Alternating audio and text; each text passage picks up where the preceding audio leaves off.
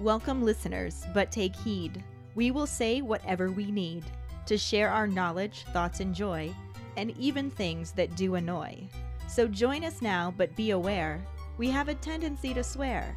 We'll dial it back a little bit. But frankly, we don't give a shit. Welcome to Just Keep Rolling, a Harry Potter book movie compare and contrast podcast. I'm Katie, and the Arizona black-chinned hummingbird fluttering about is Ellen.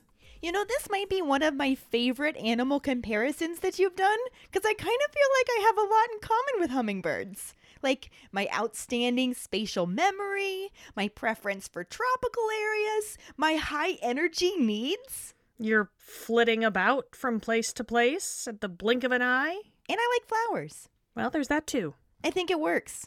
Mm-hmm. So on that note, let's just keep rolling into the rolling rehash. Last week we covered the first half of Chapter 9, The Woes of Mrs. Weasley, and the absolutely no corresponding film scenes. Nazi von Douchebag the First is just as lame as his son when it comes to insults. Regurgitating toilets make for a really shitty workday for Arthur. For a group of people super convinced that Harry would get off, they sure were surprised that he got off. Sirius is cranky about losing his roommate. Dumbledore and McGonagall really drop the ball when it comes to sending out Hogwarts letters. And Ron follows in the grand tradition of Weasleys being made prefect, while next-door neighbors Fred and George prepare to take as much advantage of the situation as they can. During episode 132, Do I Offend? Our Potter Pondering was, what reward would you want if you were made a prefect? Hi, Ellen and Katie. I'm calling in my Potter Pondering. This is the support badger, Carly. This week's Potter Pondering was, what would I ask for if I had been made prefect? I thought about this for a long time. I'm not a sporty person, but I think a broom would be nice. But since I'm not a sporty person, and I probably wouldn't use a broom at age 15 for transport, I would probably wait until I'm older to get a broom. I think that I would go for that thing that Harry saw in Prisoner of Azkaban when he's in Diagon Alley. He sees a perfect replica of the galaxy or the universe. I feel like that's really an interesting thing, and you would never have to take astronomy again. It would be super cool to have a tiny little universe available to you. And I thought about that for a long time. I do like Ron's choice of a broom since he is a sporty person, but I would choose that tiny little galaxy in a bubble. Yep. Hey Ellen, hey Katie, it's your favourite Aussie Jackson here with this week's Potter Pondering. What would I want for a reward if I was made a Hogwarts prefect? Let me see. It would depend on what stuff I already had, because, it wouldn't be an owl, because I would already have an owl when I first started at Hogwarts. So not that. Maybe a broom, or maybe an invisibility cloak. Something like that. Yeah, just something cool, like an invisibility cloak, a new broom, or, I don't know. It's hard to decide. Hi, Ellen and Katie. This is Ashley with this week's Potter Pondering. What would I want as a gift for becoming a prefect? Man, as much as I would like to say like a broom or something tailored to whatever wizarding skill I would have mastered, ain't no telling what the fuck I'd have been good at for real. I would like to say dueling, but we'll never know, maybe one day. So realistically, I would have to go along the lines of a pet, probably with like an owl, a big beastly owl, a big goofy owl. I don't know. I kind of want a cat though. But a pet, definitely a pet. And we're going to go with owl because Muggle Ashley could get a cat. Which Ashley would want a damn owl? Give me my owl. I'm a prefect. I'm in charge. Thank you so much for your responses. I love it. I wish I had the power to make all of that happen. Right? give everyone their toys. Our trivia question last week was, what is the handle of Ron's clean sweep made from? Ron's broom handle is made of Spanish oak. It also has an anti-jinx varnish and built-in vibration control, which we learn as he's telling Tonks all about it. And likely anyone else who would listen. Congratulations goes to Dave Garza. Woohoo!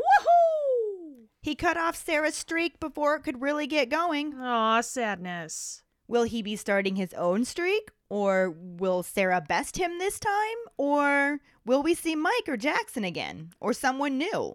Maybe Quincy will come out of retirement. We shall see. For now, let's just keep rolling into the second half of Chapter 9, The Woes of Mrs. Weasley, and the no corresponding scenes at all. Chapter 9, The Woes of Mrs. Weasley, Part 2. Harry finds that he doesn't want to look at Hermione and instead focuses on the clean robes Mrs. Weasley left them. When she tentatively says his name, he gives her a hearty congratulations that doesn't even sound like him, but he still can't look at her. She says thanks and then asks if she can borrow Hedwig to write her parents a letter about the news. He agrees, still in the horrible, hearty voice, and then pretends to rummage for something in his trunk while she fetches the owl and leaves the room. Once alone, Harry finds himself reflecting on the situation. He had completely forgotten that prefects are chosen in the 5th year and wonders what he would have expected if he had remembered. A small voice in his head told him that he would have expected he would have gotten the badge, not Ron, and wonders if that makes him as arrogant as Draco Malfoy. He starts to question if he is better than Ron and ultimately decides that he's better at Quidditch, but not anything else, though he does think about all of the things he did face without Ron or Hermione. He knows he's done more than either of them, but then also figures that Dumbledore may not choose prefects because they've gotten themselves into loads of dangerous situations. He finds himself thinking about Fred's words. No one in their right mind would make Ron a prefect, and snorts a laugh before immediately feeling sick with himself, since none of this was Ron's fault and he's supposed to be his best friend. At this point, Ron returns, happily mentioning that his mom is going to try to get the clean sweep. Harry says cool and is relieved to hear that his voice has stopped sounding so hearty, as he goes on to sincerely congratulate his friend. Ron stops smiling and admits that he never thought it would be him, expecting it would have gone to Harry, but Harry just echoes Fred and casually says he's caused too much trouble. Ron says he supposes and suggests that they better start packing. It takes them most of the afternoon to find all their possessions strewn across the house and get them packed into their trunks. Ron can't seem to decide where to keep his prefect's badge and keeps moving it around until the twins offer to stick it to his forehead with a permanent sticking charm. He then wraps it carefully in some maroon socks and locks it in his trunk. Mrs. Weasley returns from Diagon Alley around 6 o'clock with all their books in a long package wrapped in brown paper. Ron moans in longing, but his mother tells him not to bother unwrapping it now since they need to get ready for dinner. Regardless, the moment she's out of sight, Ron tears off the paper to examine his new broom. They head down to the basement to find a large scarlet banner congratulating the new prefects, and Mrs. Weasley explains that they are going to have a little party rather than a sit-down dinner, adding on that Mr. Weasley and Bill are both on their way. Sirius, Lupin, Tonks, and Kingsley are already there, and they are soon joined by Mad-Eye Moody, who Mrs. Weasley is happy to see since they still haven't had a chance to get him to look at what's in the writing desk in the drawing room. He uses his electric blue eye to look through the ceiling and confirms that it's definitely a boggart, but when he offers to get rid of it, Mrs. Weasley insists that she can later. She tells him to have a drink, since they're having a celebration, and brags about Ron becoming the 4th prefect in their family. Moody looks at Ron and congratulates him, but also startles him with the news that authority figures always attract trouble, so Dumbledore must figure he can withstand most major jinxes or he wouldn't have appointed him. Ron doesn't have to respond, though, because his father, brother, and Mundungus Fletcher all arrive, and once everyone has drinks, Mr. Weasley proposes a toast. As they all begin to move towards the food, Tonks mentions that she was never a prefect herself since she lacked certain necessary qualities, like the ability to behave herself. Ginny laughs and Hermione ends up choking on her butterbeer. As Ginny thumps her on the back, she asks Sirius about him. He also laughs and explains that he spent too much time in detention with James, so it was Lupin who got the badge. Lupin says that he thinks Dumbledore hoped he could exercise some control over his friends, but that he failed dismally. It makes Harry feel better to know that his father wasn't a prefect either, and he loads up his plate with food, feeling very fond of everyone in the room. Ron is telling anyone who will listen all about his new broom. Hermione is talking to Lupin about elf rights, and Mrs. Weasley and Bill are having their usual argument about Bill's hair. When Mrs. Weasley asks Harry's opinion, he dodges the question by saying he doesn't know and heading over towards Fred and George, who are talking with Mundungus in a corner. Mundungus stops talking when Harry approaches, but the twins explain that he's their financial backer and show Harry the venomous Tentacula seeds that Dung got them for their skiving snack boxes. Fred tries to pay him the 10 galleons they agreed upon, but Dung tries to up it to 20 for his trouble, and ends up settling on 10 when Harry points out that Mad-Eye Moody could have his eye on them. As the twins hurry upstairs with their goods, Harry feels a little uneasy about what Mr. and Mrs. Weasley will think about him giving them money for their joke shop, when they inevitably find out. As he stands there, alone with his guilt, he catches his name in the conversation between Kingsley and Lupin, and overhears them wondering why Dumbledore didn't make Potter a prefect. Harry doesn't want them to know that he can hear them, so he moves back to the food table, again feeling miserable and wishing he could just go to bed. Mrs. Weasley yawns and says she's going to sort out the boggart before going to bed, says goodnight to Harry, and heads out of the kitchen. Harry wonders how he can follow her without attracting attention, and is noticed by Moody, who asks if he is all right. Harry lies, saying that he is fine, and Moody calls him over to show him something. He pulls a tattered wizarding photograph out of his pocket and shows it to Harry, explaining that it's the original Order of the Phoenix, mentioning that he found it while looking for his spare invisibility cloak, since Podmore hasn't returned his best one. Harry takes the photograph and Moody begins pointing out different people, ones that Harry has met, others that have died, plus the Longbottoms, who met a fate worse than death, Gideon and Fabian Pruitt, who fought like heroes, and Dumbledore's brother Aberforth. Moody encourages all of the magical figures to move out of the way to bring more into prominence until they get to Harry's parents, standing right next to Wormtail, the man who betrayed them. Harry is disturbed by the picture and tries to make an excuse to get away, but is saved by Sirius asking what Moody has got. He tiptoes away and up the stairs, glad to be on his own again, but quickly distracted by the sound of sobbing coming from the drawing room. Harry rushes to the room and finds Mrs. Weasley cowering against the wall, sobbing at the sight of her youngest son sprawled dead on the carpet. Harry is initially panicked until he remembers that he just saw Ron downstairs. He tries to talk to Mrs. Weasley, but she just points her shaking wand at Ron's body and sobs, "Ridiculous!" With a crack, the body changes to Bill's. Mrs. Weasley tries again, and another crack shows them dead twins, then dead Percy, then dead Harry. As Harry stares at his own dead body on the floor, he shouts for her to get out of there, and Lupin comes running into the room, closely followed by Sirius and Moody. Lupin understands the situation immediately and pulls out his own wand. When he firmly says ridiculous, the boggart changes into the silvery orb before vanishing in a puff of smoke, and Mrs. Weasley breaks down into more sobs. Lupin comforts her as she confesses how worried she is about half of their family being in the Order and worrying about them all surviving, especially with Percy not talking to them, and concern over what happens to Ron and Ginny if she and Arthur get killed. Lupin firmly tells her that's enough. He reminds her that it isn't like last time. They are better prepared and know what Voldemort is up to. The sound of his name causes her to squeak in fright, but Lupin tells her to just get used to hearing it. He says that he can't promise no one will get hurt, but does assure her that they are much better off than last time. Sirius reassures her that Percy will come around, because it is only a matter of time before Voldemort moves out into the open. Lupin also asks Molly if she thinks they'd let Ginny and Ron starve if something happened to her and Arthur, and finally gets a smile as Mrs. Weasley mutters that she's being silly. But when Harry closes the bedroom door 10 minutes later, he can't help but think that Mrs. Weasley wasn't being silly. He keeps seeing his parents beaming up at him from that photograph and thinking about all of the people around them whose lives were about to end, as well as the flashing images of the boggart posing as the corpses of each member of the Weasley family. When another pain flashes in his scar, he rubs it and says, "Cut it out."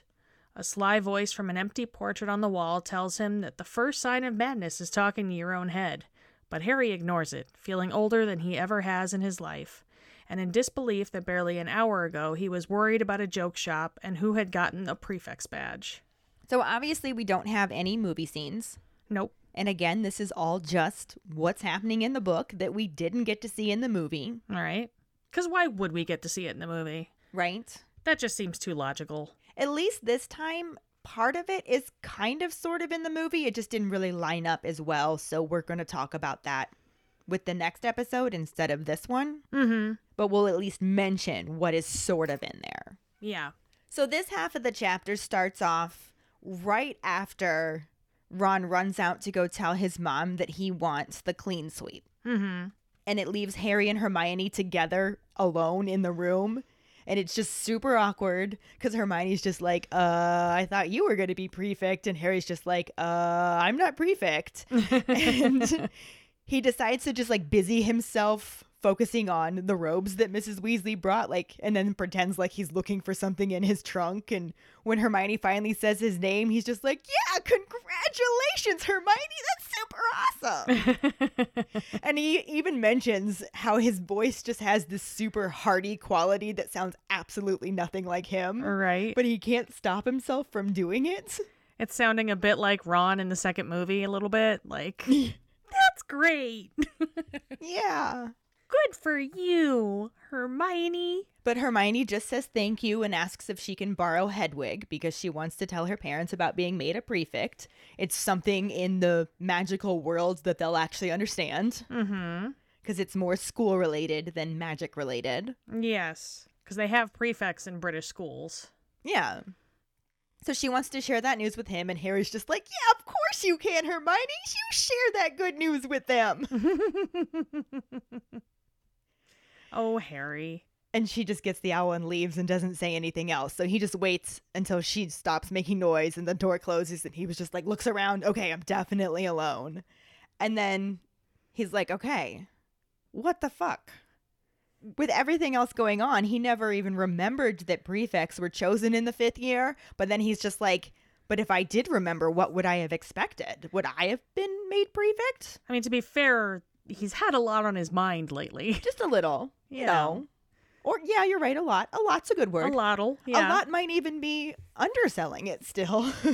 Just a tiny bit, sure. But he's like, should I have gotten the badge? I think that if I were expecting to be learning about prefix, I may have expected to get the badge. But does that make me as arrogant as Nazi von Douchebag II? I mean, is it really possible to be as arrogant as Nazi von Douchebag II? I think it maybe puts him as like his neighbor. Yeah, okay. There is some definite arrogance going on in there if you actually think that you deserved this role over your friend.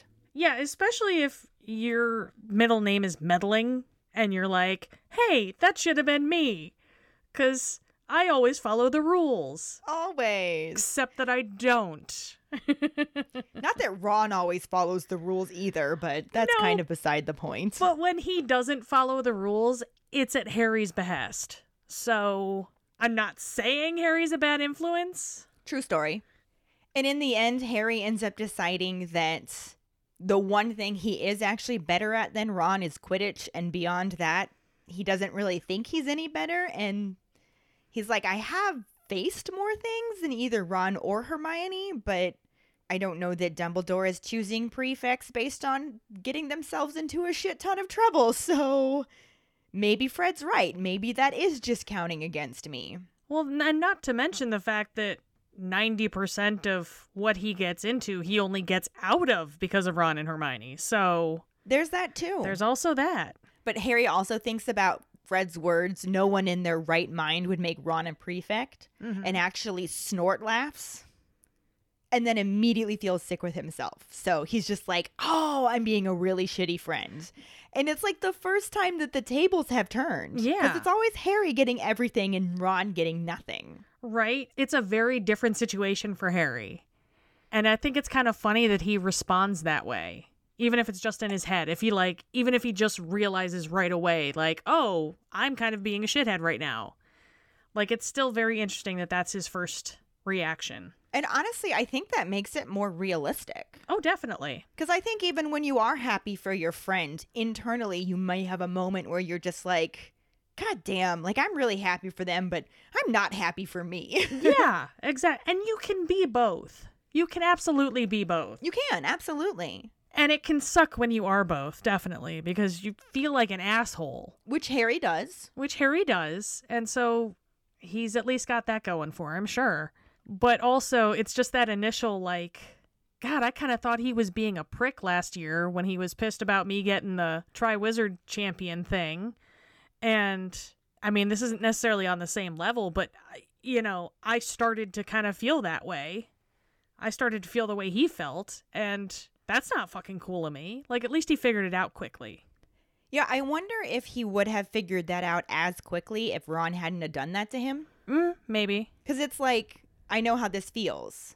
When I really needed my best friend's support and I wasn't getting it, it fucking sucked. Yeah. I'm going to be a better friend than Ron was in that time. Yeah. Because he is now being a better friend to me. Exactly. And he got past his shit, I can get past mine. Exactly. It shows a lot of maturity on Harry's part, actually, when you really think about it. But at the same time, he still has a lot of fucking growing up to do. Yeah. And he did do all of this internally so that by the time that Ron comes back, having caught his mom and told her which broom he wanted, and she said she was going to try and get that one, he reports this to Harry, and Harry manages to say, cool, in his normal voice. Mm-hmm. So he's actually successfully talked himself down from being a dick. Yeah. And then manages to sincerely congratulate Ron for becoming prefect. Well, that's good. That's the heartwarming freeze frame at the end of the 90s show that we all want to see, you know? Right? And then Ron is even just like, I did not think it would be me. Yeah. I really thought you were going to get it. And then, like I said, Harry's just like, nah, I caused too much trouble. To say the least. Right? And Ron's just like, yeah, I guess. But then instead of focusing on it, he's just like, we better get packing. Which, they've left this all to the very last minute, so yes. He's got a fucking point. Yeah. Especially since it takes them the majority of the afternoon to find all of their belongings, which they, for some reason, have just strewn across the entire house. Well, I mean, that's essentially what teenagers do. True, but I would be more reluctant to do that with Creature wandering around. That's true. Especially with siblings. When you have that many siblings, how do you know they're not going to take your shit? I mean, to be fair, though, if you're the youngest sibling, nobody wants your shit. That's also a very good point. You know? But you know he's not going to leave that broom lying around.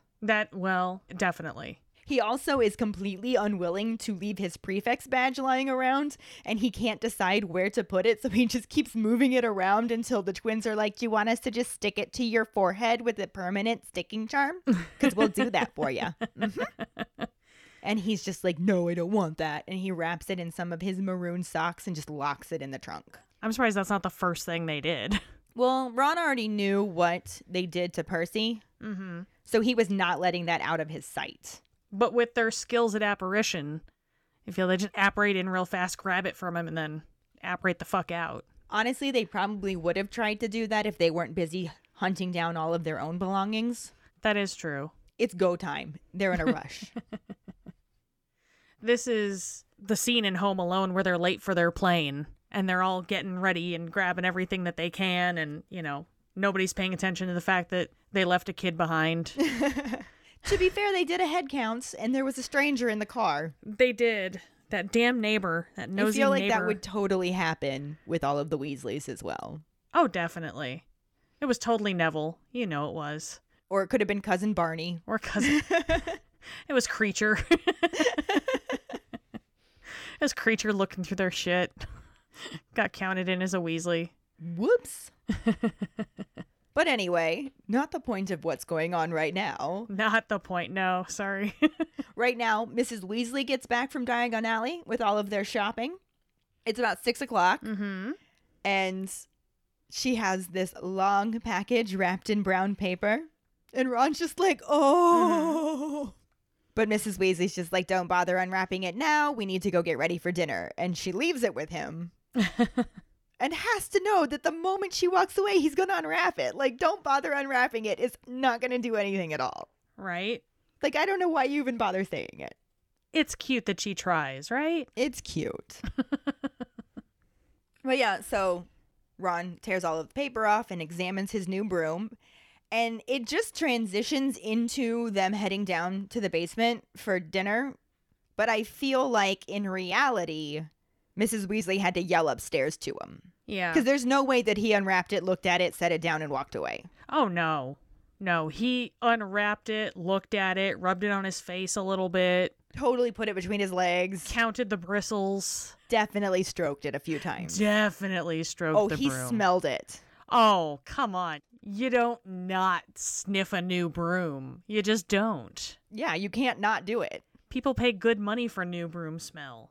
I believe that they have things that you can hang on an old broom to make it smell like a new broom. Broom fresheners? Broom fresheners. It's broom spray. Like room spray. Broom spray. Like Febreze for your broom. Yes. Keep that new broom smell with Fabroom. With Fabroom. But so eventually, after he finishes molesting his broom, Yes. they all go down to the basement kitchen and they find a large scarlet banner that says, "Congratulations to the new prefects." And Mrs. Weasley's just like, I figured we could have a little party instead of a sit-down dinner. And she tells him that Mr. Weasley and Bill are both on their way. And then they also have Sirius, obviously. And Lupin and Tonks and Kingsley there. They're soon joined by Mad-Eye Moody. Mm-hmm. And that makes Mrs. Weasley really happy because in all of this time, they still haven't had a chance to get him to look and see what's in the drawer in the drawing room desk. Yeah. So she's like, oh, good. We need you to look at this. And he just uses his magical eye to look up through the ceiling. And he's just like, yep, definitely a boggart. Which I've always been interested in this theory. That he can see what a boggart actually looks like? Yeah, that he can see a boggart when it's not in form of somebody's fear. Lupin said that no one's ever seen a boggart, like, unshapeshifted before. So what the fuck does it look like? Right? I wonder if there's some kind of magic that it knows it's being looked at, even if it's a magical look at. Like a weeping angel kind Yeah. of deal? Like it's just a fact of its biology. If it's being viewed, it changes. So what do you think Moody would see? I don't know. A poisoned drink glass? I'm so intrigued by this. That trunk, Barty Crouch Jr. right? Not having constant vigilance. In constant unvigilance. Or something like that. Yes, that's totally what it is. I don't know. I'm intrigued. But anyway, off on a tangent about boggarts there. I can't help it. Moody offers to go get rid of it, and Mrs. Weasley's like, no, I can take care of it later. You just have your drink because we are celebrating. Ron has become the 4th prefect in our family. That's everyone. That's everyone. Because Fred and George are next door neighbors. Yep. They're the ones who snuck into the car and got the head count. Yep. What I love about this part right here that would have been fantastic to see, because I don't think we got enough of paranoid Moody. Yeah. And this is just like a humorous little part of it where he does go and congratulate Ron for becoming a prefect, but then also tells him that authority figures always attract trouble, so Dumbledore must figure he can withstand most major jinxes or he wouldn't have appointed him. Right. And Ron's just like, can I turn this down? No, Harry, you could totally have the badge. Right? You could probably withstand jinxes better than me. I mean, shit, you withstood Crucio a couple months ago. Obviously, you could do these jinxes better than I could, so... Although, Harry did practice a whole bunch of jinxes on Ron and Hermione, but mostly Ron. Yeah. To practice for the Triwizard Tournament. So That is true. maybe Dumbledore did think that Ron could withstand both jinxes. Maybe. I mean, not wrong either. Ron's a badass. Book Ron for sure. Well, yes. And the Rupert Grint that lives in my head that should have been movie Ron. Yes. Yes, exactly. But Ron is actually saved from having to respond to this lovely declaration from Moody because at this point his father and brother and Mundungus Fletcher show up. Yeah. And Mrs. Weasley is still so happy about Ron being made prefect that she doesn't even care that Dungrags is there. Yeah. That says quite a bit, I gotta say. Right? Mm-hmm. And then once everybody has their drinks, Mr. Weasley's like, I would like to propose a toast to the prefects. And this is another Rocky Horror moment where everyone throws toast. They do their toast, start moving towards the food, and Tonks is just like, I was never a prefect myself. I lacked certain necessary qualities. And Jenny's like what? And she's like the ability to behave myself. Which, of course, makes Ginny laugh because that is totally up her alley for humor-wise. Right. But then Hermione's like, I'm a prefect now. Can I laugh at this? Should I laugh at this? It's pretty funny. I like Tonks. She's amusing, but I'm a prefect. I don't know if I should laugh. And she instead just takes a huge drink of her butterbeer and ends up choking on it. So that was her compromise. Not sure it worked out well for her. I would say she might rethink that next time. Right? Maybe just laugh. Maybe, yeah. Lighten up a little bit. Maybe just a bit. That's advice that could go well for her for the whole book series, so there's that. Right? But Ginny pats her on the back and asks Sirius, well, what about you? Were you ever a prefect? And Sirius also laughs. And he's just like, no. I spent way too much time in detention with James to ever be considered to be a prefect. It was actually Lupin who got the badge. And Lupin's there just like, yeah, I think that Dumbledore was hoping that I could exercise some control over my friends, but I'm sorry to say I failed dismally. I mean, to be fair, that really wasn't a good matchup. That wasn't that wasn't an even matchup at all. I mean, James and Sirius against Lupin. But if you consider the fact that it's fifth years that are chosen, Yeah. your options are James, Sirius, Lupin, Pettigrew. Yeah. I don't know if there were any other fifth-year Gryffindors at that point. I mean, theoretically, there would have been one or two, but There might have been. even so. But considering what they would be up against, it was probably better to have somebody in that inner circle than somebody outside of it trying to control them in any way, shape, or form. Yeah, very true. Very true. It was a smart And move. Lupin's It was awesome. just, they were outnumbered no matter what happened. Uh-huh. But it actually makes Harry feel better to know that his father wasn't a prefect. He's just like, okay, I'm just following my dad's footsteps here. This is totally cool. Like, yeah, I'll take that, definitely. But it makes him feel better enough that he actually finds himself hungry, and he just like feels very fond of everyone in the room, even Dung. Yeah.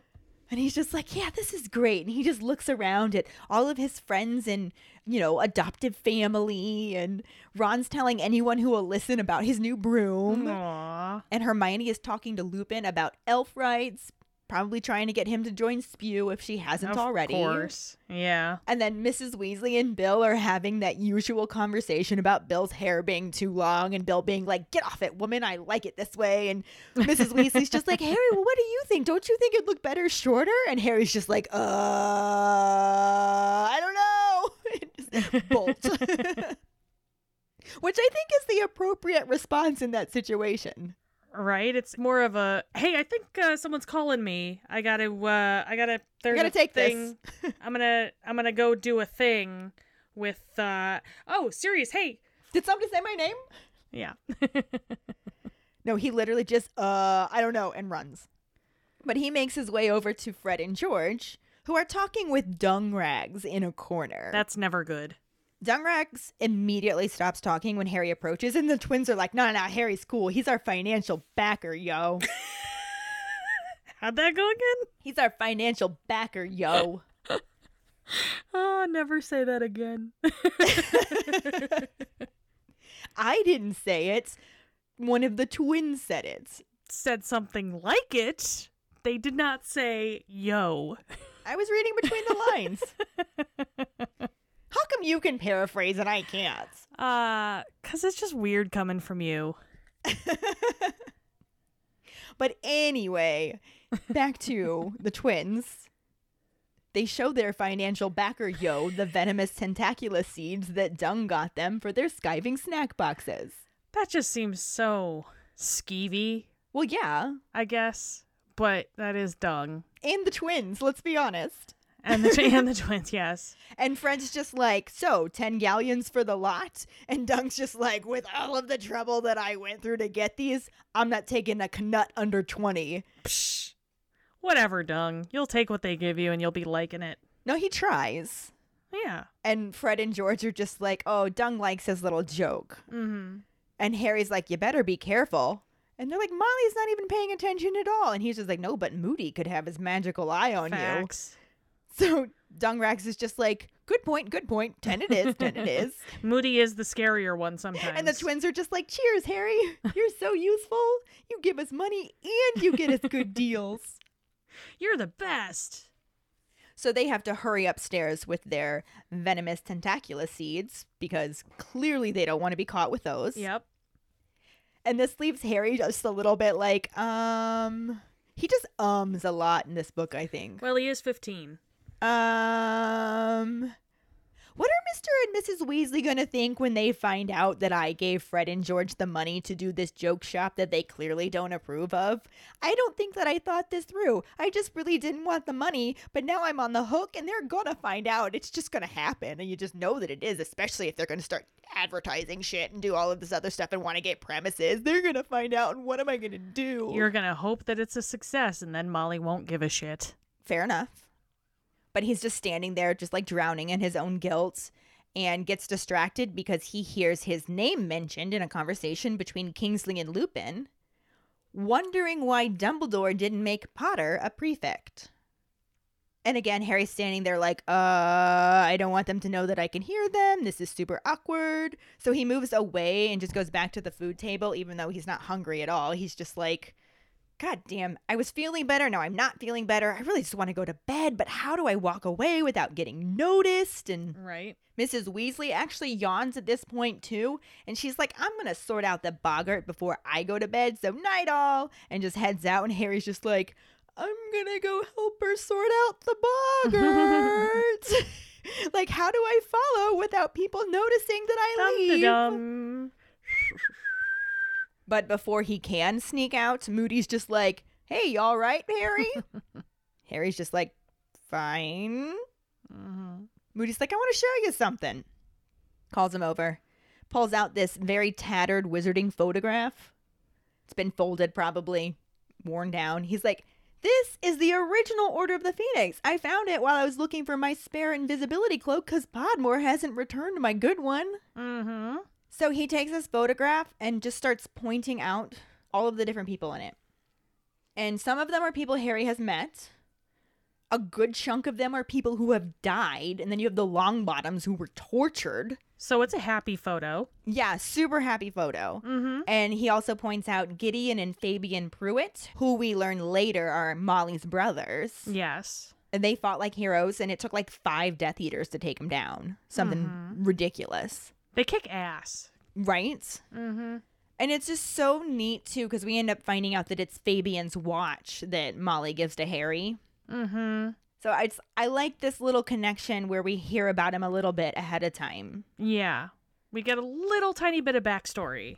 Yeah, just a teeny bit, although we don't even know that those are her brothers at this point. Yeah. We just get the names, and they were badasses. Yeah, because we don't know Molly's maiden name yet at this point. Yeah. So we're not putting 2 and 2 together because we only have 2. No 4, just 2. Yep.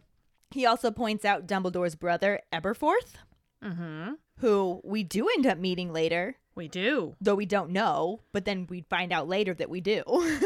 Yeah, that made sense if you try not to follow it too easily. Yeah. If you pay attention to the meaning and not the words, total sense. Total sense. If you just let the words sink into you, it'll all come together. But if you actually listen to the words, you're not going to get it. So Don't listen to the words, man. Just feel them. just feel the words, guy. Anyway, we do see a picture in the movie. Of course, totally different circumstances and shown by a different person. And you know. It is a picture of the original order. It is. That is about the only thing that is the same. Yes. That's the ding. It's a sad little ding, but it's a ding, so there's that. Yeah. And it's fit in different time, different place, different person. Mm-hmm. So we'll get into more detail with it when we get to it. Yeah. But yeah, so Moody is just sort of like, all right, move along to the magical pictures because apparently you can control them a little bit. Yeah, which I love that. Right?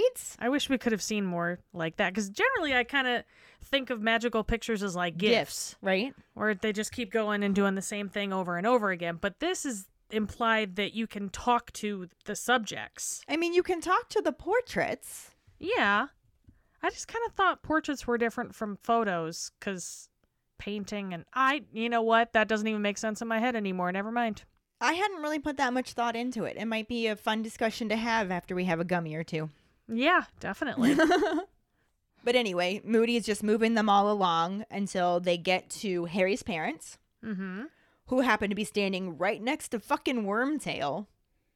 And Harry's just like, why are you showing me this like it's some sort of treat? This is horrible. You just showed me a picture of all of these people who are about to die or be tortured or betray their friends. Like, this is awful. I gotta go.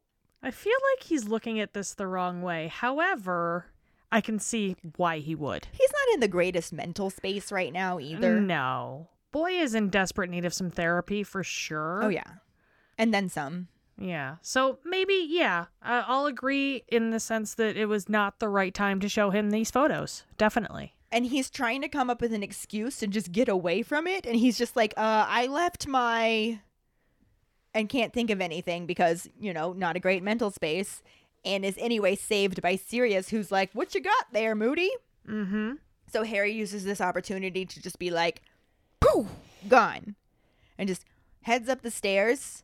He's just like, okay, I'm on my own again. This is going to be great. I can just chill out. And why am I hearing sobbing? That's not something you usually hear around the house. Screaming, yes. Screaming, yes. Whispering, yes. The word mudblood, quite a bit, yes. Oh, for sure. Mm-hmm. But crying, that's a new one. Crying is not a very common one. Mm-mm. So he follows the sound to the drawing room and finds Mrs. Weasley backed into the wall, bawling at the sight of Ron dead on the carpet. Yeah. So legit understand sobbing. That's definitely something to walk into. And Harry's just like, oh my God, what happened? What happened? Wait, I just saw Ron downstairs talking about his broom. Yeah. Wait a minute. And he's just like, Mrs. Weasley. And she's just like pointing her wand. Her hand is shaking and tries to say ridiculous. And with a crack, the body changes to Bill's. So we've made it worse. It's not getting any better for sure. No. So she tries not at again all. and dead twins. Doubly is bad. Tries again. Dead Percy. Less bad. I mean, Tries again. Dead Harry. that's pretty rough. Yeah.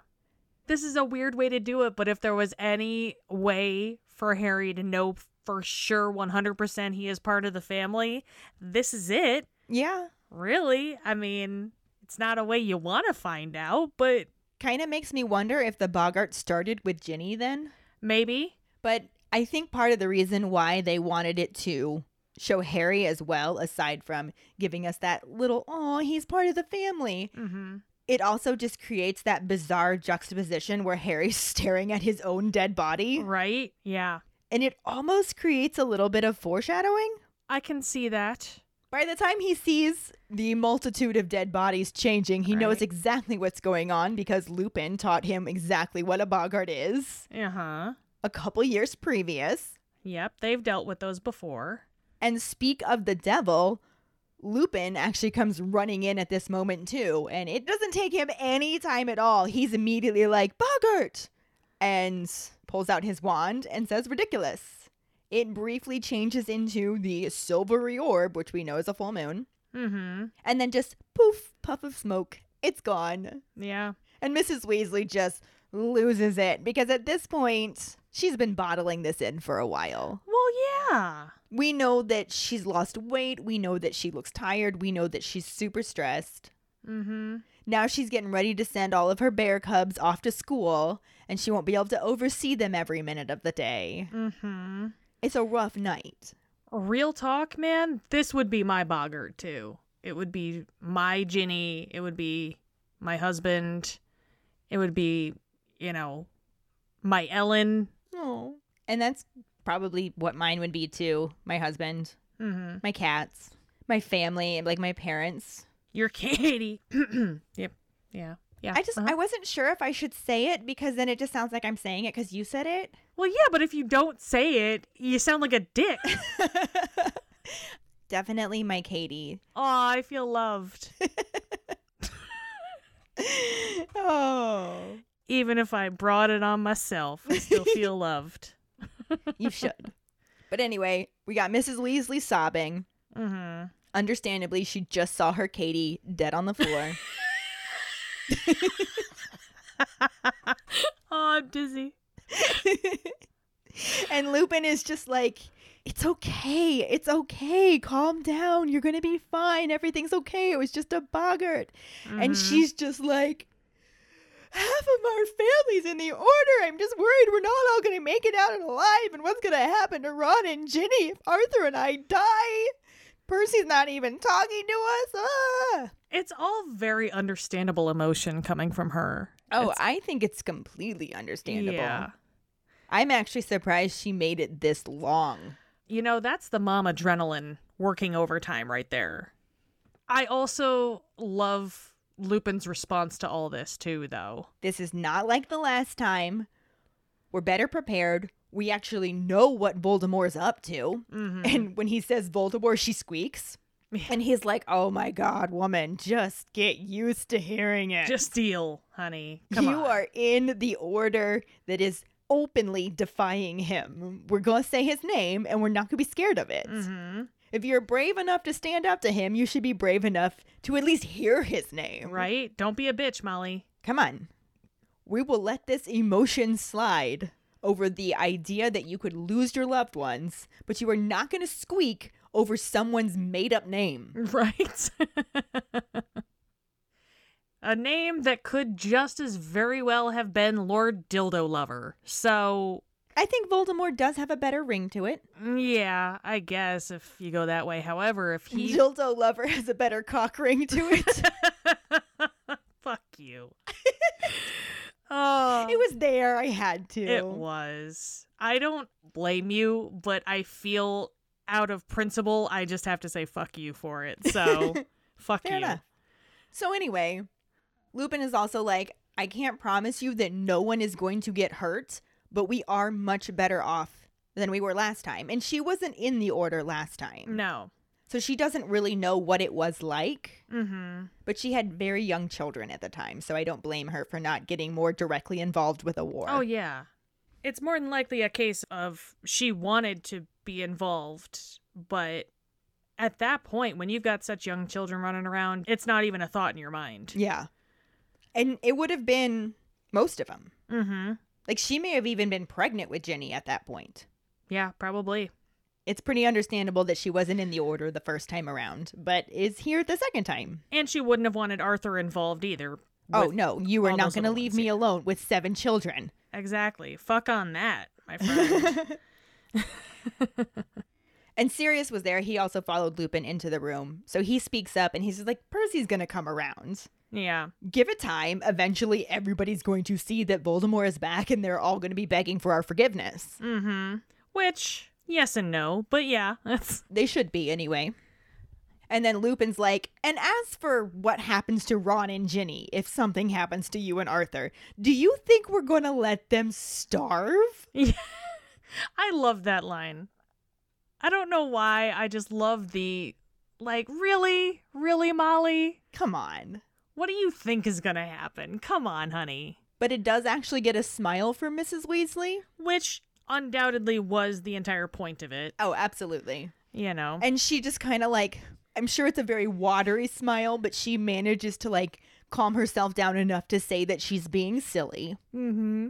Which she knows she is, but once it's put to her in such a way, you can't help but really feel the silliness. I think there are certain things about it that are definitely silly, but even Harry, when he goes back to his bedroom, it's about 10 minutes later, even he's just like, I don't think she was being that silly. Like, this is the start of a war. Yeah. Like, there are probably going to be casualties. We know that there was last time. Yeah, that is true. It's not silly to worry about it. Yeah. Harry just saw a photo full of them, Right? you know? And I think that that's just really weighing on him because he does keep seeing that photo in his head and keeps thinking about all of the people in it that were literally days before the end of their lives Yeah. and huge betrayals. And it's not silly.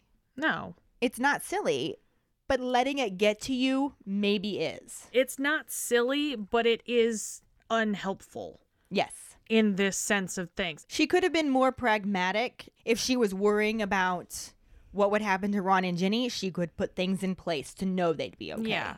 Instead of just worrying about it. It's very counterproductive. Yes. is what it is. Counterproductive is a great word. Thanks. But she also has a tendency as the mom, I think, to take on more than she should and try and carry more weight than she should. What? Moms don't do that. No. Yeah. No, I've never done that, Ellen. No. I've never done that. Oh, shit. Do you have allergies? It's just the season changing. Oh, okay. Well, that makes sense. Moving on. But he's also thinking about the Bogart, like, poof, I'm dead Ron. Poof, I'm dead Bill. Poof, I'm dead Percy. I'm dead Harry. Like, he's literally seeing dead bodies. Like, he just saw them. Even if they weren't real, those are not easy pictures to erase from your head. Right? They're there.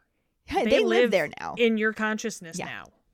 This is the perfect example of you can't unsee that. You can't unsee that. No. No. And then he also ends up feeling a flash of pain in his scar again.